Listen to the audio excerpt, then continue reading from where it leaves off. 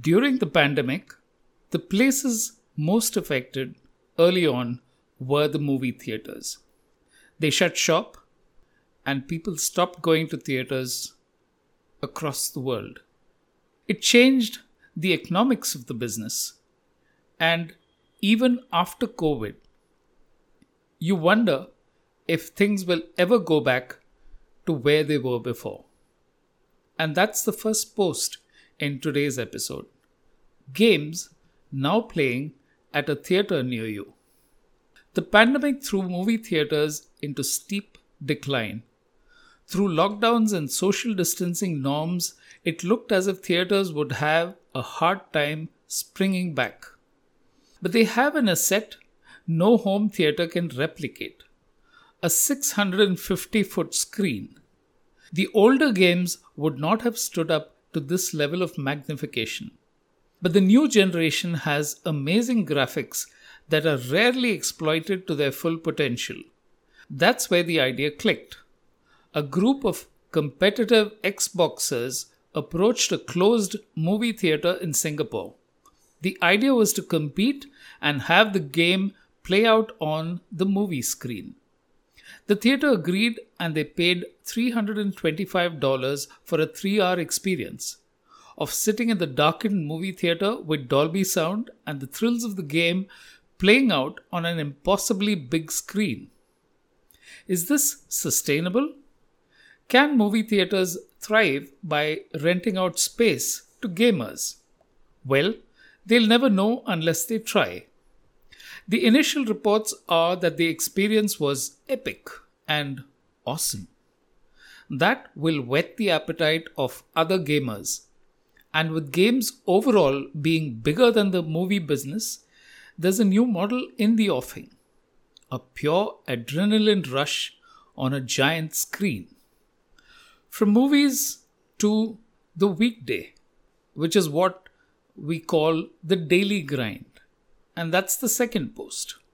So, you're doing the daily grind? It's a form of expression. The cliché describing how life is stuck at a particular point. Let's go back to a time when the daily grind really existed. Thousands of years ago, at the dawn of agriculture, women spent 5 hours a day grinding stubborn grains on stones to prepare food for families. There was no choice. It was either that or starvation. So for all those interested in time travel, it may not be wise to go back more than a few centuries. Our soft, sensitive bodies and psyches certainly cannot endure the hardship. And here's the thing: an electric mill set up in one of the remote villages prevents more starvation deaths than any other form of development or progress. Even today, the ancient industrial systems, a precursor to the information age, started out only in the late 19th century. It's hardly the stuff bestsellers and hits are written about. As humans today, some of us are living in an impossibly fortunate period of history. Our daily grind is boredom, not survival.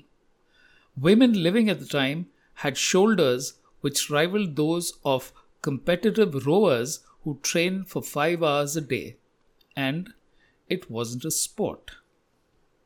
Archeologists are usually inspecting ruins, and that hardly seems like an exciting proposition. But here's one that was the final post in this episode. Finally, archeologists make an exciting discovery. It wasn't another tomb or an ancient chalice of gold. It's something that would be considered a treasure even today. The discovery of a 5,000-year-old beer factory in Egypt, of all places. Not England or Germany, where you would have expected the find going by the tipple's current popularity. They found a unit with a large number of pots in which grain and water were heated. So humans knew pretty early on the secret of a good time. Along with grains as food, they experimented with fermented grain as mood elevators. Back then, of course, there were no pubs. The spirit was meant for royal rituals within the funeral facilities of kings. We would certainly like some of our earthly delights in the afterlife as well. Beer has traveled a long way through civilization and settled into the large, comfortable bellies of the faithful. They will argue the finer points of hops and the perfect head of froth while it is poured, as well as the bitter accent. Back then, beer was meant only for the royals, and Egypt can claim the original recipe. You can't expect the English to be ecstatic about a historical twist in the tale. If you enjoyed this newsletter, please consider sharing it with friends or tweeting the link.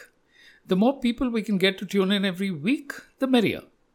Thank you, and I look forward to hearing from you.